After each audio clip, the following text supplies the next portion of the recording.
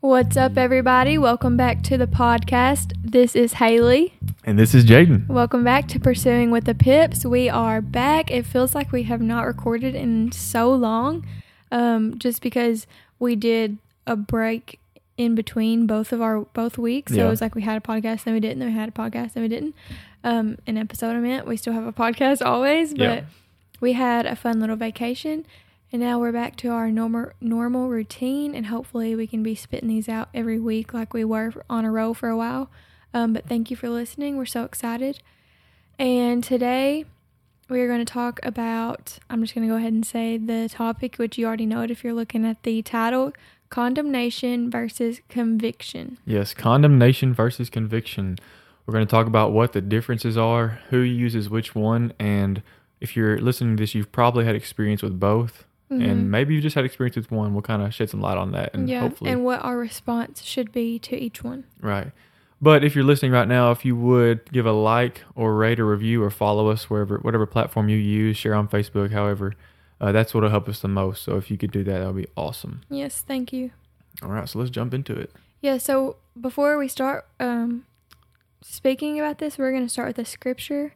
And that is Romans 8:1, and I'll let you read that, Jaden. All right, so Romans 8:1 says, "There is therefore now no condemnation to those who are in Christ Jesus, who do not walk according to the flesh, but according to the Spirit." So condemnation versus conviction. The Bible teaches that there is no condemnation if you're a Christian walking according to the Spirit and not the flesh. Mm-hmm. And I talked to I teach a class at church for girls 6th to 8th grade. And I talked to them a little bit about this my last class a couple weeks ago. And some of them didn't even know, what condemnation was. I'm sure they have felt it before. Yeah. Or conviction.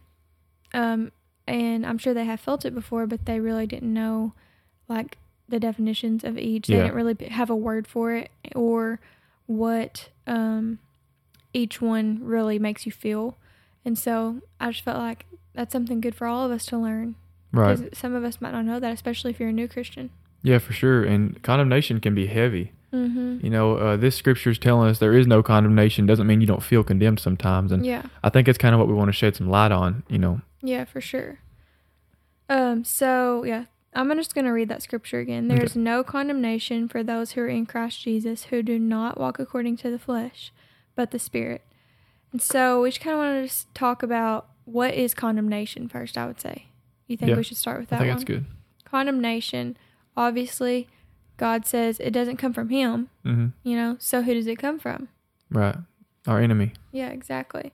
Our enemy, Satan, the devil, he's always working to, condemn us. And me and Jaden were just talking. Satan is so crafty because he wants you to sin, so he does everything in his power to make you sin, and then as soon as you do it, he does everything in his power to make you feel guilty. Right. And I'll bring that scripture back up because I didn't know if I would use it in the podcast, but it really kind of opened my eyes to that. And that's Revelation chapter 12, verse 10. And it's a triumphant scripture, but it talks about Satan in this way. It says, "Then I heard a loud voice from heaven saying, 'Now salvation and strength in the kingdom of our God and the power of his Christ have come. For the accuser of our brethren, who accused them before God day and night, has been cast down.'" And so basically, like you were saying, the enemy works hard to make us fall into temptation and to sin and to fall short of the glory of God. And as soon as he does that, he makes us feel bad for it, when we should feel bad for sin, but he tells us, he condemns us. Yeah. And then he goes to God and he starts pointing fingers at us and saying, look what they did, look what they did, look what they did. Exactly. Little tattletale. Right. Even though God already knows everything. But he doesn't make us sin, obviously, but he wants us to.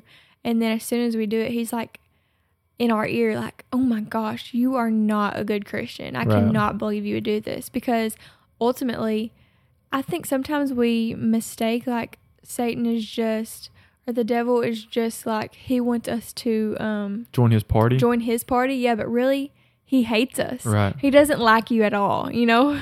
He doesn't like us at all. He is miserable. He hates us because we were made in God's image. Yes. And we ultimately look like God, and he knows the plan God has. So he's not just like making you sin. So, oh, come on here. Mm-hmm. It's so fun over here. He hates you. Yes. He wants to destroy your life. What's the script? Is it John 10:10? The thief, which is the devil, has come to kill, steal, and destroy. But I, God, Jesus, have come to give you life and life more abundantly. Right. Yeah, that's really good. And that's a really good point. Let's be Mythbusters real quick. And, people say, oh, well, there's going to be a party in hell. I'm going to split hell wide open. We're going to party. You might think that, and that'd be something the enemy, but just know from this scripture, every time that he gets you to sin and gets you to deny God, get you to do something against the will of God, he's telling on you. Mm-hmm. He's trying to accuse you. He's trying to condemn you because he knows, you may think sin is a party here on earth, but after earth, after your life, it's not going to be a party no more. And he ultimately knows how his ending, he knows that God wins. Yes. But he's still trying to do everything in his power to take as many people down with him. Yes, and I just want to break another myth real quick. Hell is not the kingdom of Satan. Yeah. Hell is Satan's punishment. Yeah, it was not created for him to reign there. He is also being punished there and will be forever punished there apart from God. And he knows that. And that's why if he had his own kingdom, he wouldn't be worried about, going against God because he has his own little kingdom. He doesn't have one. Right. The kingdom of darkness is just all the people who are going to be punished forever trying to get you to go with them. Yeah. And also, God doesn't send people to hell. Okay, so how do people go to hell if he don't send them to hell? And that's kind of what condemnation is. It's like damnation. It's sending people to hell, But how do people go to hell if God doesn't send people to hell? They choose to not take the rescue plan, right? And so we all sin and fell short of the glory of God. And so we're all on the path to eternity without God, right? But he sent his son Jesus, and we're going to read some of those scriptures here in a little bit. He sent his son Jesus to redeem us and to put us back on the right path. And so the enemy, it's his goal to keep you from going to the rescue plan. Yeah. It's his goal to keep you thinking it's going to be a party in hell, that we're going to. So we just wanted to bring that up too. Yeah, it's the whole gospel. God's giving us a way out, and the way out is accepting Jesus. Yep. And, Anyway, so that's what condemnation is. So let's just talk about what it is a little bit. It's like, what we said, you sin, you mess up, and then the devil's in your ear shaming you. Yes, shame. That's a good word for it. Shame and guilt, like heavy guilt on you. And so you feel like, oh my gosh, I messed up so bad. I'm so terrible. I can't believe that I did this. I'm not a good Christian. There's no way I can do this. I can't walk this out. See, I messed up, And that's just the enemy whispering in your ear. Yes. Trying to get you to, like, basically run from God. That's what I wrote. Condemnation calls us to run from God. Yeah. That's what condemnation is, because we're so ashamed and guilty that we think, well, we just can't do this. Right. Yeah, there's a proverb that says a righteous man falls 7 times, but he gets back up again. And I think, that's what condemnation is there for, to keep you from getting back up again. Ultimately, if he can get you to fall and stay down, then he can win his game and keep you in punishment with him. Yeah. So are you ready to talk about the next? Yeah, let's do it. So we talked about condemnation, what it is, and how it makes us feel. It makes us feel dirty and guilty and shameful, and that's what sin does. But because there is a rescue plan, and for people that have accepted Jesus, and accepted salvation, they have the Holy Spirit in them, and the Holy Spirit does not bring condemnation, but the Holy Spirit brings conviction. Yes, that's good. And so what is conviction? Yeah. Conviction is that feeling, it's a regret for sin, but it's a righteous regret for sin. You're not down for the count. It's a loving, hey, you need to correct this and repent and get back up and sin no more. Yeah. That's like the devil, whenever you sin, he's in your ear saying, you can't do this. Right.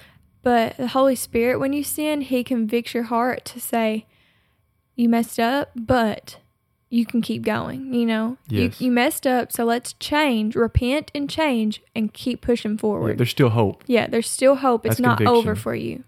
And before we move on about conviction, just to go on what I said, I wrote down, Condemnation causes us to run from God, but conviction causes us to change. Yes, that's good.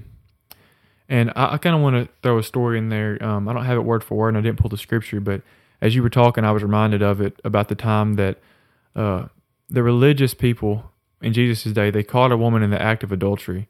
And Jesus was teaching, I think, in a synagogue or something, and they brought the woman to him and tried to test him and said, hey, this woman was caught in the act of adultery, and the law of Moses says we should stone her. Mm-hmm. And Jesus says, let he who is without sin throw the first stone.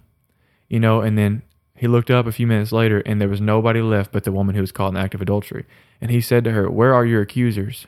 And she said, there are none. And he said, neither do I condemn you. He said, go and sin no more. And so there we see that what condemnation is and what conviction is. So the religious leaders, they were trying to condemn her for her sin, but Jesus was convicting her, saying, hey, go and sin no more. I don't condemn you either. There's still hope for you, Exactly. And that should be such a good feeling for everyone, that Jesus, he says, hey, you messed up. He's not saying you didn't mess up. Right. You still sinned. You still messed up, but there's hope for your future. Yes. You can move on past this. I can forgive you. Yes. There's something about a loving God who doesn't want us to live in sin because he knows how damaging it is for us. The Bible talks about sin from cover to cover, about how the wages of sin are death. And we see stories in the Bible how sin ruins lives and how it takes lives and causes heartache and shame. And so he's not going to leave us in our sin. It's not like he's patting us on our back saying, oh, it's okay, you're okay. No, he loves the woman caught in the act of adultery enough to say, I don't condemn you, but go and sin no more. So there's still that conviction of you are made for more than this. That's so good. And I saved this quote the other day that I want to say because it goes so good with that. And the quote says, I wondered if that was why God hated sin, because of the destruction it caused. And for a moment, I felt awe for a God who loved me enough to hate the things that hurt me without hating me for causing them. That is so powerful. And I thought that was so good. Man, that's powerful. Read that again. I need to hear it again. It's a quote from a book, I think. But it says, I wondered if that was why God hated sin, because of the destruction it caused. And for a moment, I felt awe for a God who loved me enough to hate the things that hurt me without hating me for causing them. That's so good. That is so good. He loves us so much that we've talked about this before. He doesn't just say things are sin because he doesn't want us to have fun. He says things are sin because he knows they're damaging to us. Man, and he loves us so much, he doesn't want us to be damaged. I'm so thankful we serve a loving God, man. Me too. We cannot comprehend the love that he has for us. So much so, just like you were just saying, that he loves us enough to correct everything in us that steals from us, that takes from us, that causes damage to us, that causes heartache. And yet, though he hates the things that we do when we're in sin, he loves us without ceasing. Exactly. As people, it's hard for us to make that divide. When somebody does something against you, somebody, sins against you, basically, it's hard for you to divide the thing from the person, but he does it perfectly. I'm so thankful for the loving God that we serve. Yeah, me too. And that's why he convicts us. He's saying, we need to change, but I love you and I still want you to follow me just because you messed up, So much so. He loves so much so that he sent his son Jesus to take the punishment of the thing that causes us harm and bring salvation to us. He made a rescue plan. And I want to read that scripture. We had one more scripture to read today. The scripture is John 3:16 through 21. A lot of us hear John 3:16, but we memorized that one, but not really the ones after it. So, for God so loved the world that he gave his only begotten Son, that whoever believes in him should not perish, but have everlasting life. For God did not send his Son into the world to condemn the world, but that the world through him might be saved. He who believes in him is not condemned, but he who does not believe is condemned already, because he has not believed in the name of the only begotten Son of God. And this is the condemnation, that the light has come into the world, and men loved darkness rather than light, because their deeds were evil. For everyone practicing evil hates the light and does not come to the light, lest his deeds should be exposed. But he who does the truth comes to the light, that his deeds may be clearly seen, that they have been done in God. And that kind of ties back into our last episode, revealing our condition. And I remember we mentioned that you had been reading a similar scripture that kind of went Mhm. along with that. We didn't go into what it was, but I believe this is what it was, Yeah. right? And he talks about how practicing evil hates the light, and when you come into the light, your evil is exposed. And that's really where all this comes down to. Whenever our evil is exposed, whenever our sin is exposed, God lovingly convicts us and tells us to get away from that sin because it's time to move on. You're better than that. You have more than that. The enemy says, look who you are now. Look what you've done. You are this person. You're not worthy of this. You're not good enough for that. And so that's kind of the two respects. God is trying to pull us out of sin and into life and life abundantly. The enemy is trying to get us into sin so he can step on us and pound us and condemn us. Exactly. So that's just kind of what we wanted to talk to you guys about today. Condemnation versus conviction, and knowing which is which, and not letting the enemy beat you down whenever you mess up. Let the Holy Spirit convict you to change. Yes. And repent and just keep moving forward. Yeah, so we want to pray with you guys. Heavenly Father, we come before you today in the name of Jesus. God, we're thankful for every person that you've brought to listen to this podcast today, God. And we just pray that everybody listening would be able to get something from this, and we'll be able to get wiser about the works of the enemy.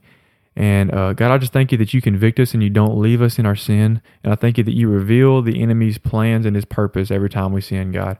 Help us to overcome. Help us to overcome condemnation. And just like the woman who was caught in the act of adultery, God, help us to go and sin no more. We love you so much, God, and we praise you for who you are and what you're doing in each and every one of our lives. And we pray you get all the glory for it. In Jesus' mighty name, amen. Thank you guys for listening, and thanks for pursuing with us.